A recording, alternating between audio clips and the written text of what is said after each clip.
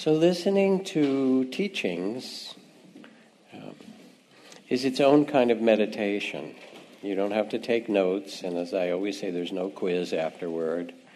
It's more letting yourself sit quietly and listen to notice what resonates within you as being true.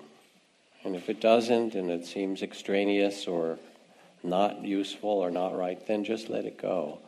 But if it's a reminder to your heart, to your conscience, to your wisdom, then that's a benefit. And over the course of this year, I've been offering a series of talks on the 10 qualities of Buddha nature, these beautiful qualities that are born in every one of us and can be remembered and awakened in us. And so we've talked about generosity and integrity and patience and wisdom and compassion and so forth. And tonight is a bit more demanding one.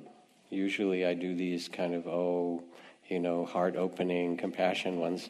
Tonight, more demanding is the paramita, the perfection or the inner awakening of truthfulness. And as we start, I also want to acknowledge Texas and the hurricane and all the people who are flooded out and who are in shelters or not in shelters yet and saying, help, I'm on my roof or the second floor. But one of the things that's really beautiful, even in such a great difficulty, because we tend to focus on the difficulty, is to look at all the hundreds and thousands of people who are going to help. That when something difficult happens, there's people that rush in from all sides with their boats, with food, with care, with whatever they can offer, the rescuers and the helpers. And to see that each time there is tragedy is also really an important thing in our vision. So we don't only focus, we have this negativity bias in the kind of the way our brain is designed to, look out for the dangers first, because that's the survival part. And we don't see this whole magnificent outpouring, almost always, of heart and care. So to see that. And of course, it's also Burning Man week for some of you. This is sort of a very poor substitute, I'm sorry to say. So, some are drowning, some are burning, whatever it can be.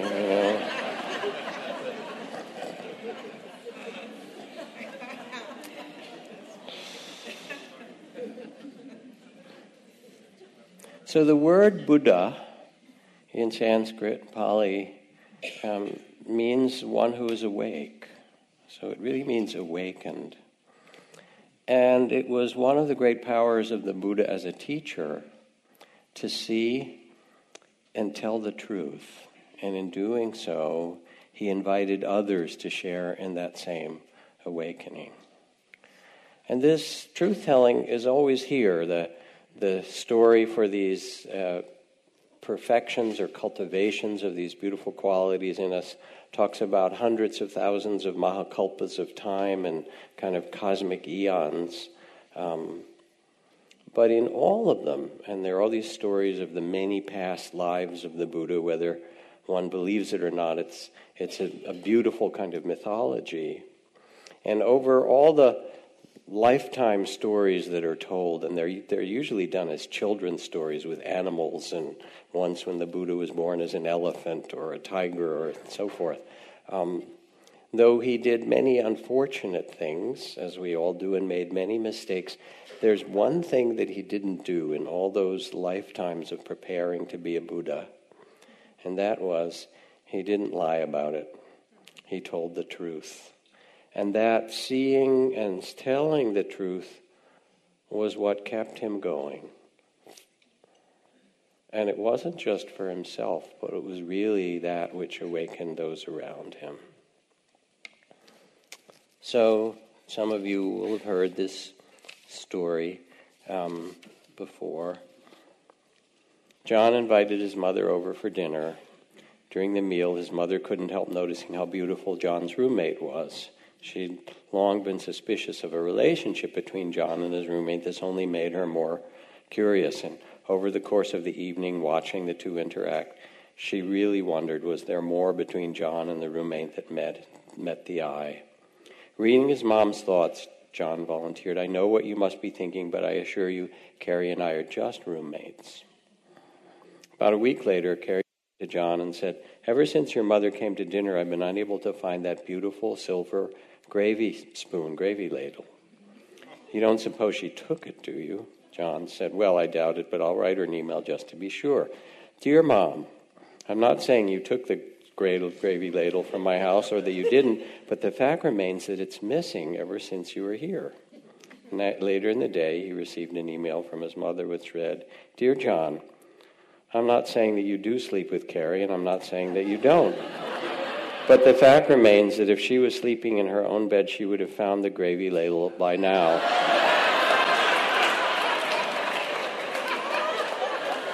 Love, Mom," you know.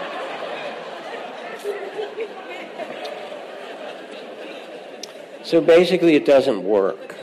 That's the reality of it. And the last words of the Buddha's teachings were, all things in this world are impermanent, you know. Make of yourself a light in the midst of it all. Become a light. Like a lamp in dark places, it doesn't matter how long there's been darkness.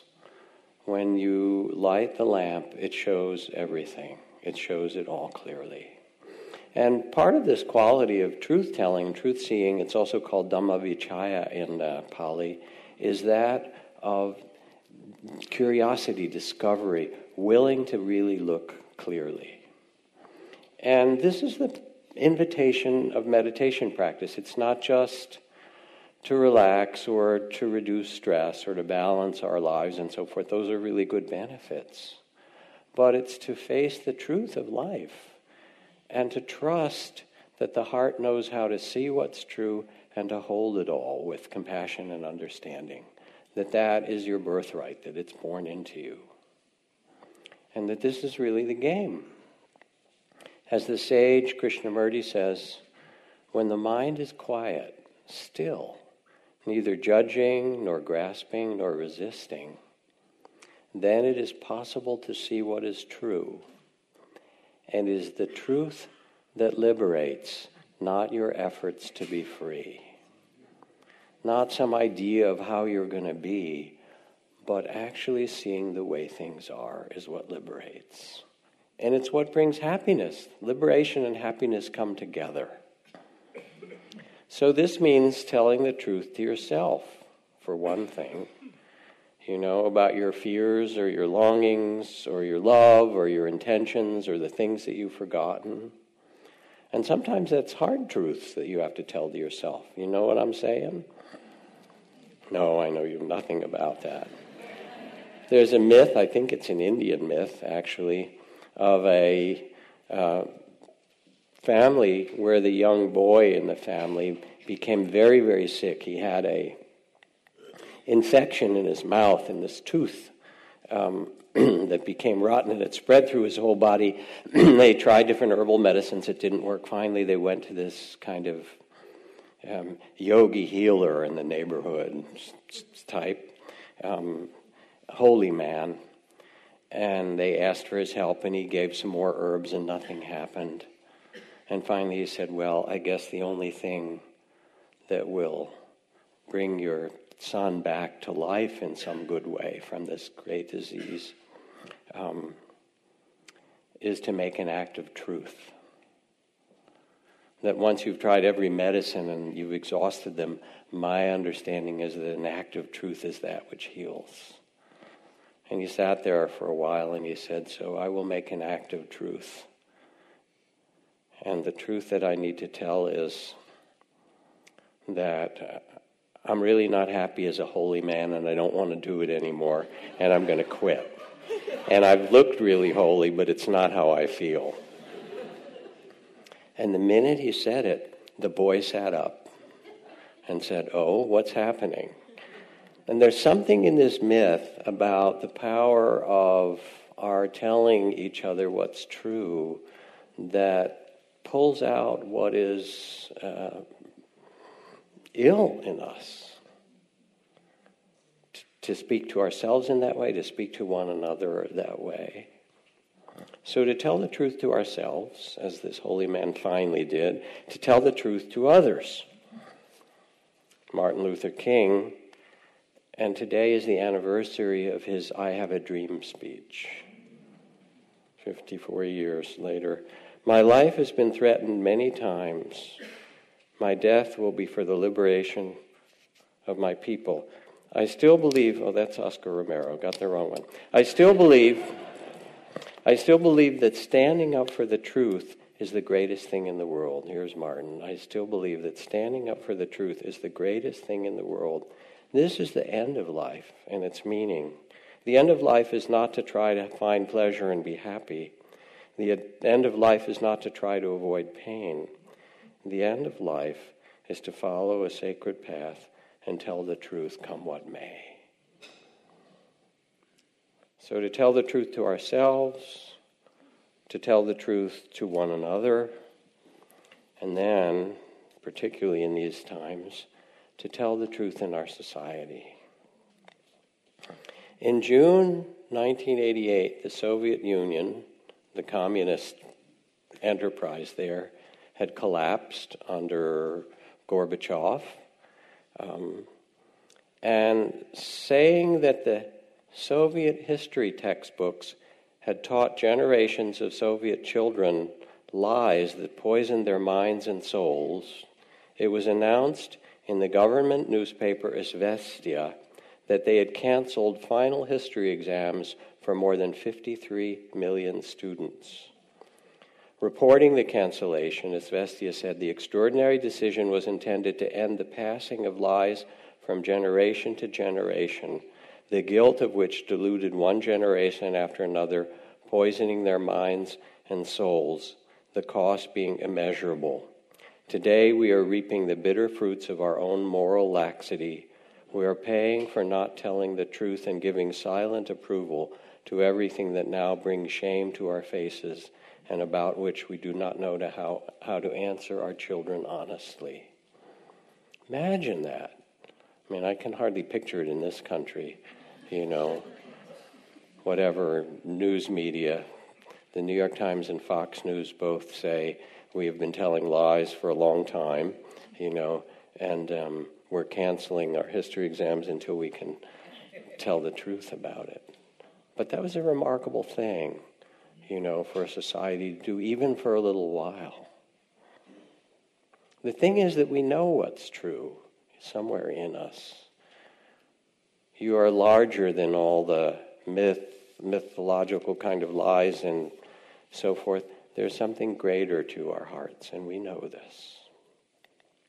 So in meditation, of course, when we bring loving awareness to our own breath and body, to our mind and heart, we start to pay attention, and to do so, to see clearly, is also to tell the truth of what we see. And mindfulness, or loving awareness, functions on several levels. On the first level, it notices the content of what's present. The pains in the body, the pleasures in the body, the needs, the gifts, the worldly winds of life, pleasure, pain, joy, sorrow, gain, loss, praise, and blame, which we all experience, loss and delight. And my teacher Ajahn Chah used to give us the phrase, it's like this. Sorrow is like this. Longing is like this. Understanding or wisdom is like this. Almost as if you could bow to each of these things and say, this is the way that it is. In this body, we pay attention. An aging body is like this. Here I am 72, and it just isn't the way it used to be. It ain't. And not only that, it's not going to be the way that it is now in the future. And this is the truth of it. Aging body is like this. to listen with the same attention to the heart. The unfinished business of the heart, the grief or tears that we carry, the longing we have, the love that we want. I remember talking to a very well-known meditation teacher who had been badly mistreated by her boyfriend, who had these secret affairs and abandoned her or something like that. She didn't know about it. She just found out about it. She was kind of grief-stricken. We were talking. And then I looked at her and I said, "So have you considered revenge?" And she just started to laugh, because she had, actually. But it wasn't something that a meditation teacher would say, right? But there it was, revenge thoughts are like this. You don't have to do it, but you have to look and see what's actually going on, And then you look at the body, you look at the heart, you look at the mind.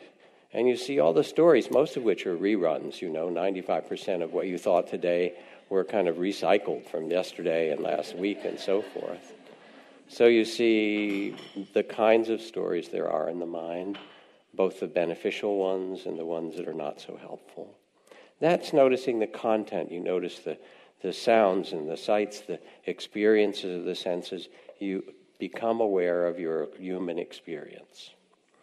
Then the next level of mindfulness is noticing the process.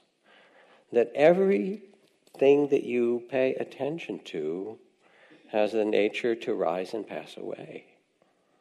Every thought, every feeling, every sensation, every emotion, every vision that you have, all of it, it's here, and then what happens to it?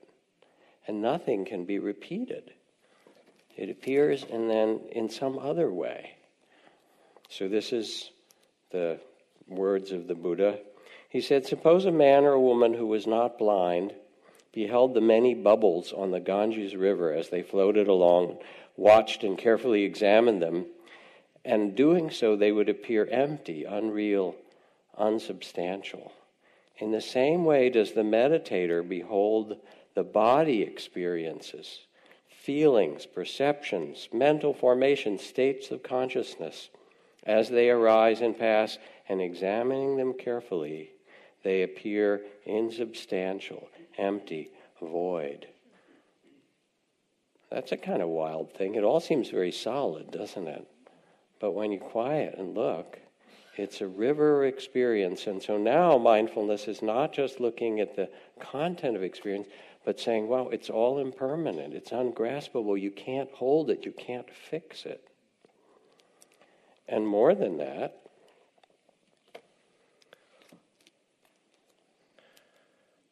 it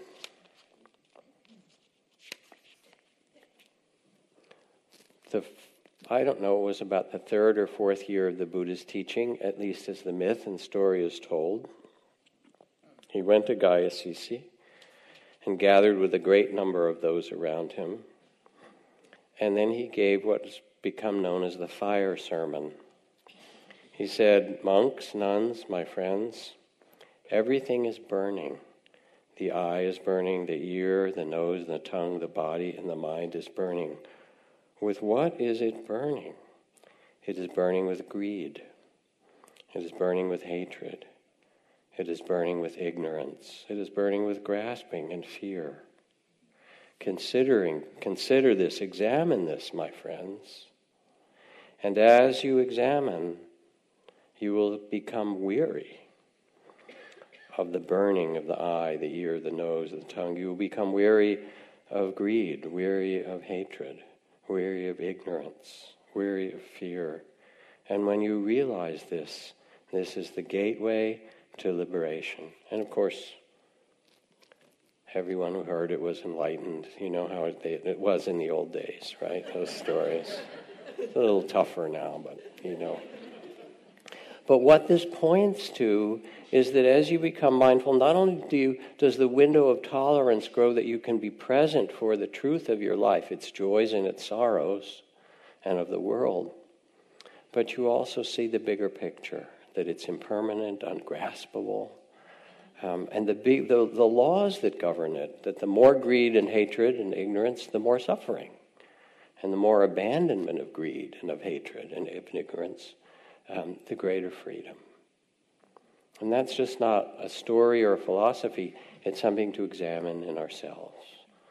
So we see the content of experience, we see the process, and then the third level of mindfulness is to begin to turn the attention back to who it is that's seeing.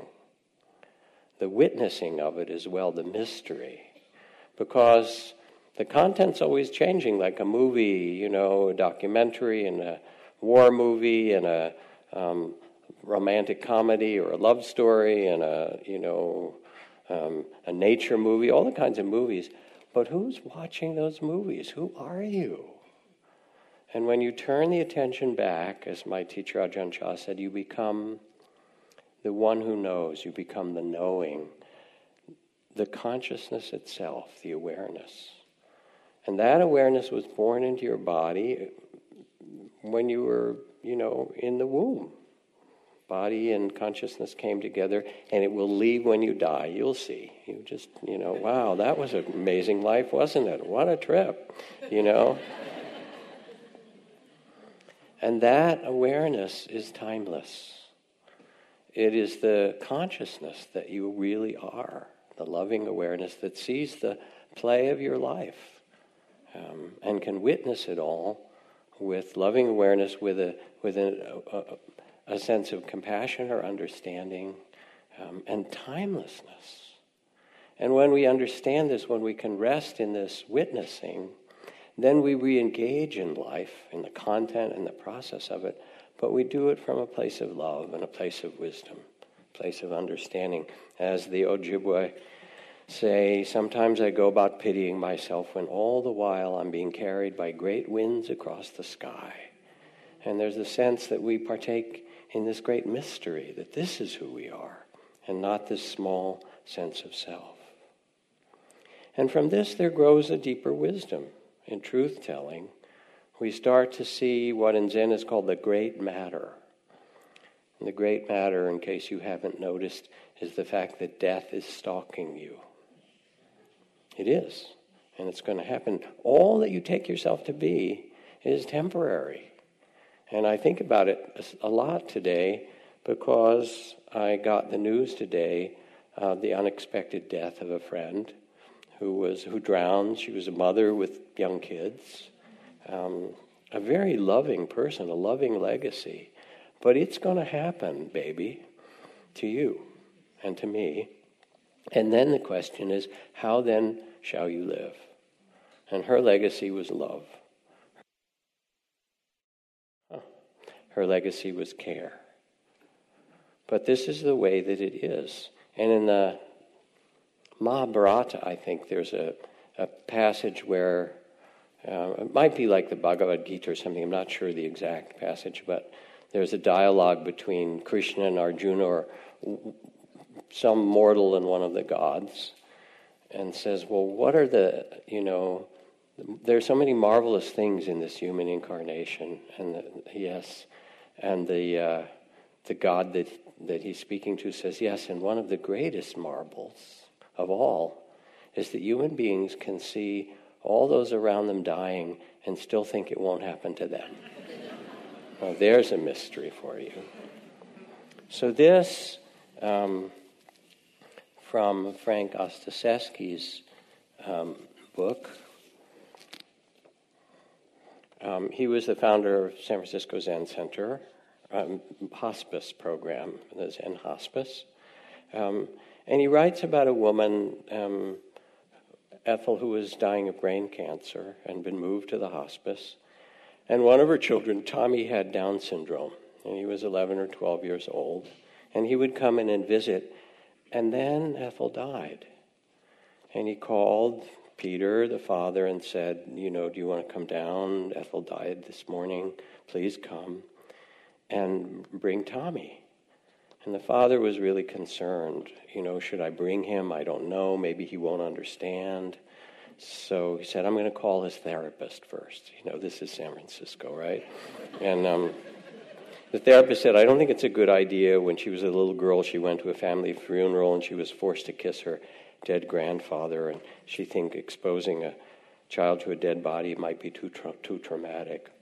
But he said, why don't you bring Tommy down and bring his therapist too? So they came, and they went in the room together, and everyone was apprehensive, and he stood there and looked at his mother, kissed her on the forehead, and then turned to Frank, who'd become his friend over many visits, and said, where has that gone? What a question. And Frank answered, as I usually do. He said, I don't know, Tommy, what do you think? Tommy thought for a minute and launched into a whole story about what might have happened to his mother, including a butterfly emerging from a cocoon and some scenes from Terminator movies in which the human forms morph into a new shape and things like that. Everybody relaxed. They could see Tommy was not frightened. He was instead rather curious. And when the time came for everyone to leave, Frank said, Tommy, would you like to spend a few minutes with your mother, alone with me? And since they'd built up trust, Tommy said yes, and the father agreed. And he moved to his mother's bedside, and he asked a question. He said, when you are dead, can you feel? I don't know if dead people can feel, Tommy, but can you feel your mom? Yes, I can, he said, but she's not moving. Yeah, when people die, they don't breathe or eat or talk anymore, I said. My simple, straightforward answer seemed to satisfy him. Then I said, Tommy, if there's anything you want to say to your mom or do now would be a really good time. And I watched as he gently touched her arm, feeling its texture and changing temperature. And after that moment, he did the sweetest, most remarkable thing. Leaning over his mother's body, he smelled her from head to toe. It reminded me of watching a white-tailed deer fawn once on a country road. The fawn's mother had been hit by a car, and the young deer moved tenderly, sniffing her mother's body with curiosity. Tommy's movements had a similar, almost primitive feel. They were completely uncensored. Of course, Tommy would still need to grieve his mother and miss her. But at this moment, he simply was there, seeing the truth of what had happened. So this is us. This is our lot as human beings. Joy and sorrow, praise and blame, gain and loss, and all changing, and all impermanent. So, truth in ourself. What stories do we... This from Carlos Castaneda. He writes, you talk to yourself too much. You're not unique in that, everyone does. We maintain our world with our inner dialogue. A man or woman of knowledge is aware that the world will change completely as soon as they stop telling those stories to them. So, look at ourselves. What are our beliefs, our visions, our fear, our denial, our possibility? To practice in the way that we do of mindfulness and loving awareness is to not fool ourselves. And I remember early on when I was quite young as a teacher, and a close friend, Robert Hall, who was a psychiatrist and a kind of visionary and practitioner who later became one of the Spirit Rock teachers. I remember going to talk with him at one point because I'd started this relationship and it wasn't going well. And I was frustrated and worried and kind of trying to figure it out, and things, it was really troublesome. And so I went for advice, and I started to talk to Robert. And then he looked at me and he said, you're angry, aren't you? And I thought, moi? But I was pissed. And the minute that he said it, he could see it very clearly. I didn't want to admit it, Then I thought, okay, I have to deal with this. It doesn't mean I have to do something or lash out, but I have to pay attention to the fact that this is actually what's going on in me. And so we have in us, as we start to sit, I kind of call it the Freudian layer, basically. Shame, security, Might you give me another pack for, see if we can do a little switch out for speaking here.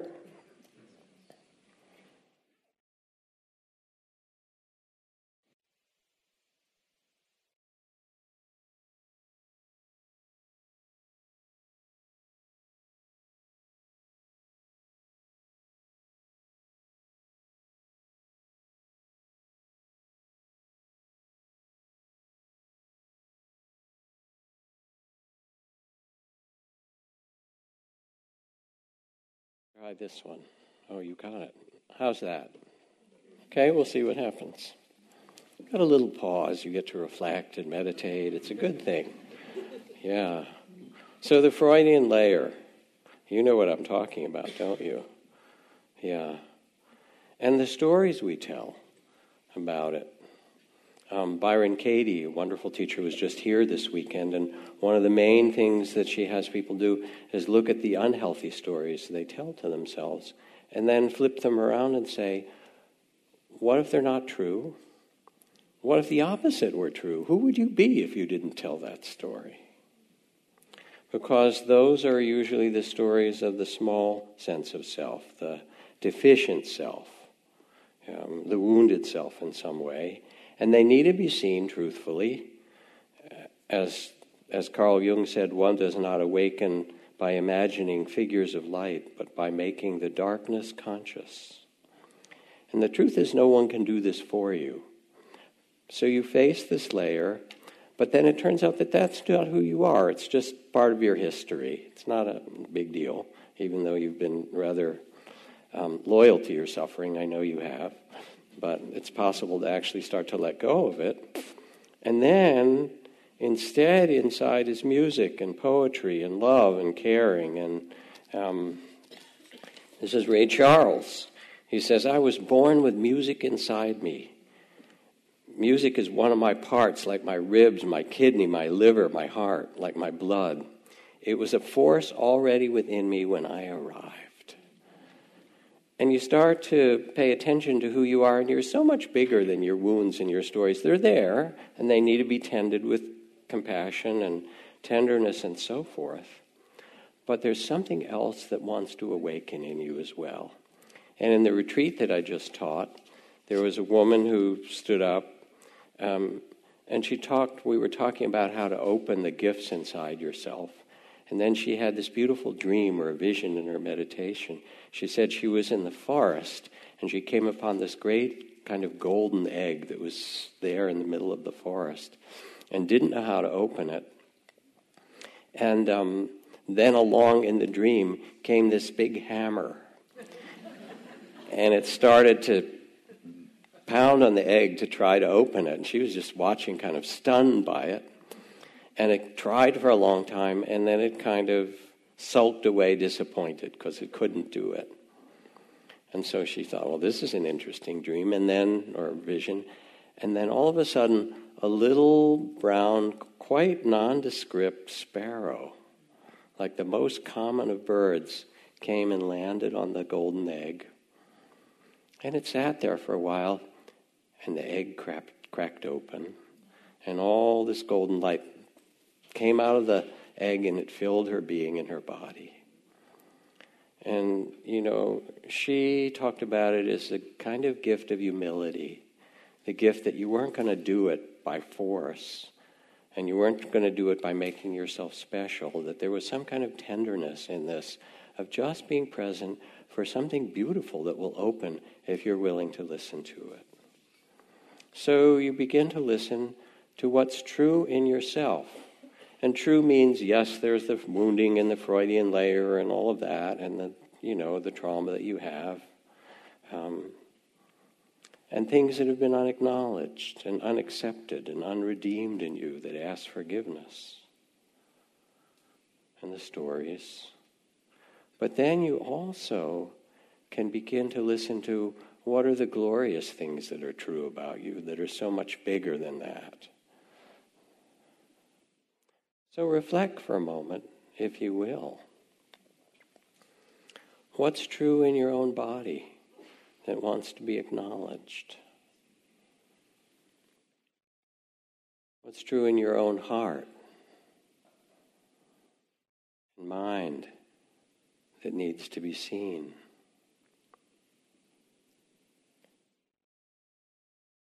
And not just the small stories, but maybe also the great ones.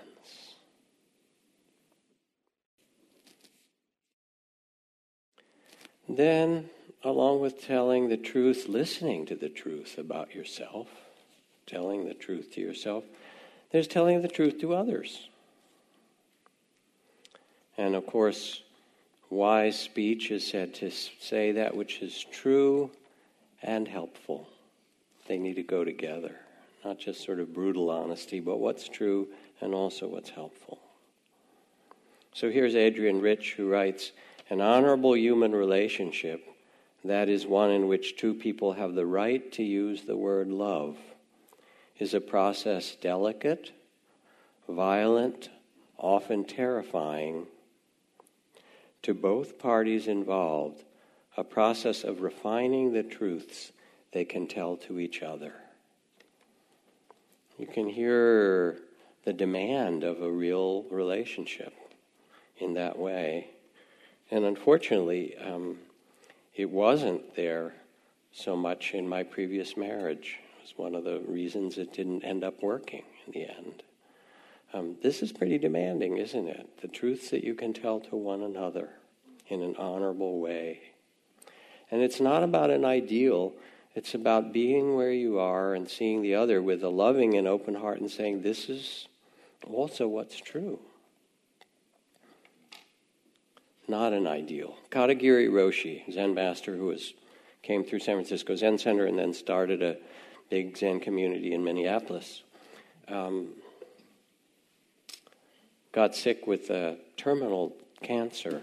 He had young kids, married, and as he was dying, the community came in and did everything to try and take care of him in all this great loving way, and do what they could. And finally he called the caregivers that were coming around to take care of him a lot, and he said, "I see you peering at me a lot. You want to see, all right, how is the master going to die, right? The Zen master going to die." He was lying in bed, and then he kicked his feet and pounded his hands and said, "I don't want to die, I don't want to die." He said, "I've got kids, I don't want to die. That's how I'm going to die." You know, we have so many ideas about how it's supposed to be and so many ideals. And what's necessary, as W.H. Auden said, is to love your crooked neighbor with your own crooked heart. That's the poet's line for this, you know. So here's a story of a woman whose husband was a military contractor, overseas for months at a time, and when he was home, he was angry and difficult and distant, and they had a couple of young kids. And she made a close friend with this man over some months. And yes, he was tall and handsome, and he would come over quietly to the house when people weren't around, and come over in the evenings and help her cook and talk with her and help with the kids, and help her while she was doing her studies, because she started a graduate program to be a fine artist. And one night, one of the neighbors in this neighborhood, and there were other kind of military family, saw this man going into her house and then coming out in the morning, and was shocked a bit by it, and gossiped and told everybody. And she began to be shunned by friends, like she was betraying her husband, and made a terrible reputation. And as she writes, what they didn't know was that I had written to my husband and was about to end my marriage. And what they also didn't know was that my visitor was a gay priest who was preparing to leave the priesthood to start a new life. And we told each other the truths and encourage each other to live our dreams. So we have all these ideas of somebody else and what they're doing and how they should be and so forth. But in fact, what's necessary is somehow to see, not just with the eyes, but to see with the heart, to hold all with compassion, their measure of sorrows and their gifts, and to realize that we don't know. Charles Lamb, philosopher, said, "Don't introduce me to that man. I want to go on hating him, and I can't do that with someone I know." You see how much we project on others because they look different or they don't fit the way we think people should be. And so to tell the truth and to see the truth is to see something bigger than our stories and our ideas, to see the secret beauty of every being, to see them, their measure of sorrows and their gifts and all. And so you could reflect honestly. What's true in your relationship with others now? And what stories are you telling that might not be true?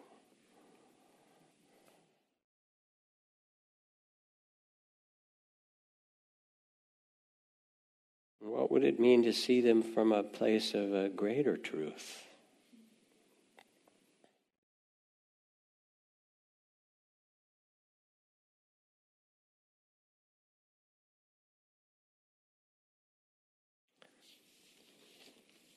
And then there's the truth in our culture, our common truth. And we live in a culture of lies. Basically, half of the advertisements you see, which are on every billboard and every channel and everything, they're not really true. Get this and you'll be happy. You'll be sexy, you'll be rich, come on, give me a break. Buy this, consume. And there we are, after 9/11 and the beginning of the Iraq War, which was such a great tragedy, go out and shop. Our president at the time said that's, a really good American thing to do. And so we have our government talking about peacekeeper missiles, right, and surgical strikes. I don't know if you've ever been in a war zone or around a war, but those things are all just nonsense. And the level of grief and the level of tragedy is terrible. And the truth is that we're a warlike nation.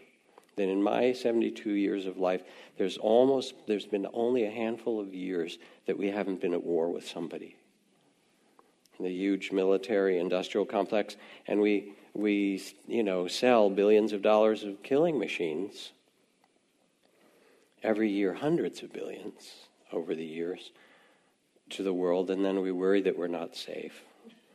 There's something not quite right about this picture. And then here's New York City Teacher of the Year, John Gatto. And he said this in front of when he received his award. He said, think of the things that are killing us as a nation. Drugs, brainless competition, recreational sex, the pornography of violence, gambling, alcohol, and the worst pornography of all, lives devoted to buying things, consuming things as a religion. He was a middle school teacher, and he had these kids who were looking around saying, what kind of world are we supposed to be a part of? And so he told the truth. Now, after Charlottesville, the truth, as best as I can see, or one truth anyway, is that we're still fighting the Civil War, that it hasn't been completed, and that in some way in this country, we're in great denial. Not only in denial that we haven't finished the Civil War, but we're in denial of the 400 years of slavery and oppression of African American, millions of African slaves that were brought here. And then, after the Civil War, the lynchings and the kind of segregation, apartheid, and now we have our prison industrial complex that's a kind of new form of slavery. But it's not just that, it's also our origin in the genocide of the natives. There were millions of people here, living here in their own way. This book, When the Great Spirit Died, The Destruction of the California Indians or Natives, 1850 to 1860, more than half of them were wiped out in 1 decade in raids and in killings, men, women, and children, genocide.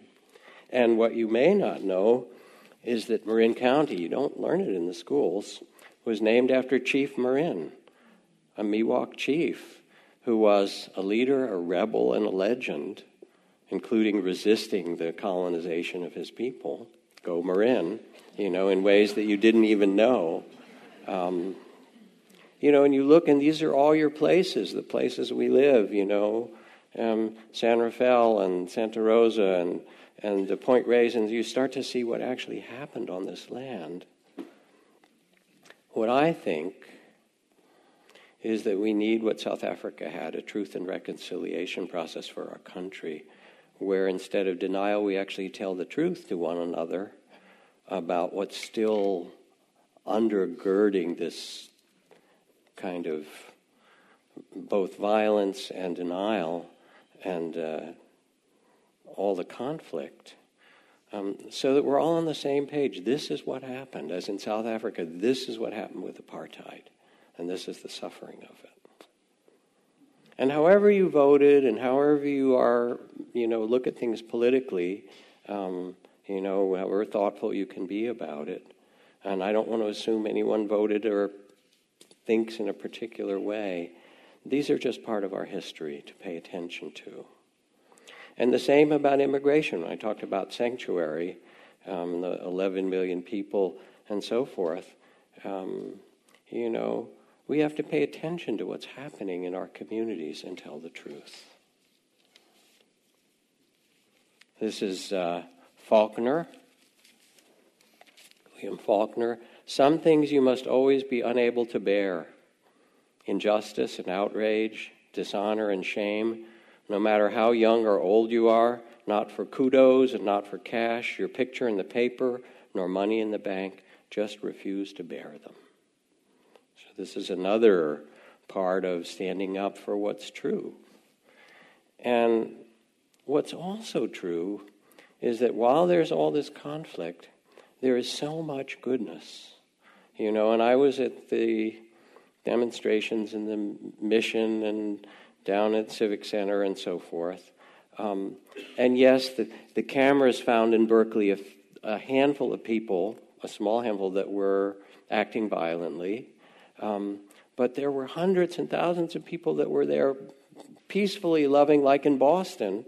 I know when I was in Palestine and Israel, it was the same thing, doing peace work there. The groups, the former combatants for peace, the bereaved mothers, all the groups that were doing cross-border work were 10, 20, 50, 100 times more people, 1,000 times more people than those committing acts of violence. So this is part of what it means to tell the truth, not just the truth about the trouble, but the truth about human goodness. All those people rushing in Texas to help, all the people who are out there. At every level, those who inspire, who remind.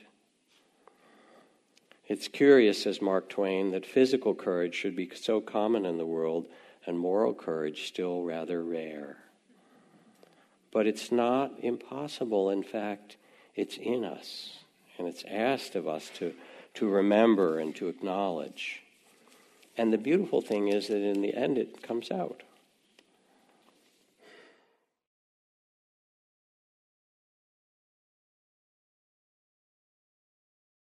And when you meet somebody who tells the truth, who embodies the truth, who you know is a truthful person, you relax. When you meet somebody who stands for goodness and truth, there's an inspiration. It reminds you of how you can be. There's something really beautiful in it. And the best part is that you know it because it's in you as well. So there's all this political stuff, and the truth will come out, I promise you, in the long term. When the governments tried to suppress the truth of the Chernobyl nuclear disaster, the wind told the story. It carried the truth across the European nations. The wind became a poet, a scientist, and a prophet. You can't put it aside. for long. It will come out. But there's a deeper truth, finally, and that is that separation is untrue. That our notion of ourselves as being in here, some small sense of self, this is who I am, the body of fear. When we share the same air and water and the bones that have our ancestors from this earth, the same calcium and so forth that make up your bones, or somebody else's bones, and somebody before them. And every breath that you take, that good song we know, is really a breath that someone else breathed, and that was breathed in Asia, and that was breathed in Africa, and that circulates around the world. It's not like there's new air, We're just passing it around. So the bigger truth, Chief Seattle, what is man without the beasts? If all the beasts were gone, men would surely die of loneliness of spirit. For what happens to the beasts happens to man. And woman, of course, too, but in his language. We are connected. And the idea of your separateness is an illusion. And that's the deepest truth that happens when you sit. And you let all the different layers open. Alan Watts wrote about it as the taboo against knowing who you really are. O nobly born, you are the sons and daughters of the awakened ones. Remember this truth. And then hear from Kalu Rinpoche, great Tibetan Lama. You live in illusion and the appearance of things, which includes the illusion that you're somehow separate. There is a reality, but you do not know this, you forget it. And when you awaken, you will discover that you are nothing. And being nothing, you are everything. That is all. It's a kind of amazing statement. You are nothing. That the whole sense of who you are is really in the Diamond Sutra it says, and the Dhammapada, like an echo, a rainbow, a dream, a star at dawn, a rainbow, a flash of lightning in a summer cloud. Life appears in the form of you for a little while. It's not that you're not here, but it's really tentative. And you are like the wave coming out of the ocean. You could say, well, I'm my own wave and I'm independent. But you're the ocean, baby, and it made your wave, and you're a magnificent wave. You're a wonderful wave. You're a smart wave. You're a beautiful wave. You're a handsome wave. That's cool. But look down and see who you are really. You are part of some matrix of life. And when you remember this, then everything comes right. Then that sense of small self separateness drops away, and you can tend yourself beautifully and tend that which you care for, but you live in a different way. And this is the timeless truth. As Mahatma Gandhi says, when I despair, I remember that all through history, the way of truth and love has always won. Yes, there have been murderers and tyrants, and for a time they can seem invincible, but in the end they always fall. Think of it, always. And so this is the invitation to truthfulness. O nobly born, this is what you can be in your meditations as you quiet the mind. Learn to hold this human incarnation with compassion, every part of it. And then turn with care to the family of life. All of them, and I do my metta, my loving kindness meditation. I also include the ones causing suffering. And the phrases that I use are, may you be free from hate. May you be free from fear. May you be free from ignorance. I can wish that for the worst dictator on the planet. I can wish that for everybody. May you be free from hate. May you be free from fear. May you be free from ignorance. A genuine well-wishing. And with a poem from Mark Nipu. Because here we are, when we open, we get this mystery, the 10,000 joys and sorrows, all arising for your benefit. You get this amazing dance. Everything is beautiful, and I am so sad. This is how the heart makes a duet of wonder and grief. The light spraying through the lace of the fern is as delicate as the fibers of memory forming their web around the knot of sorrow in this world. In the very center, under it all, what we have that no one can take away, and all that we've lost face each other. It is there that I'm adrift, feeling punctured by a holiness that exists inside everything. I am so sad, and everything is beautiful. So let's sit for a minute.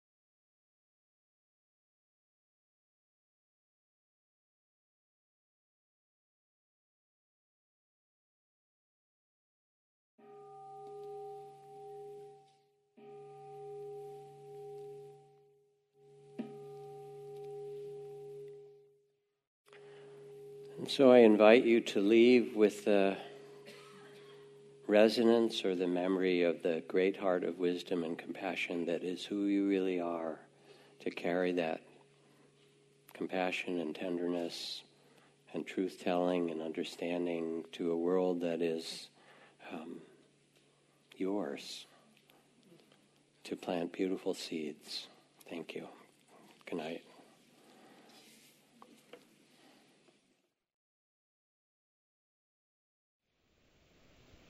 Thank you for listening. To learn how you can support the teachers and Dharma Seed, please visit dharmaseed.org.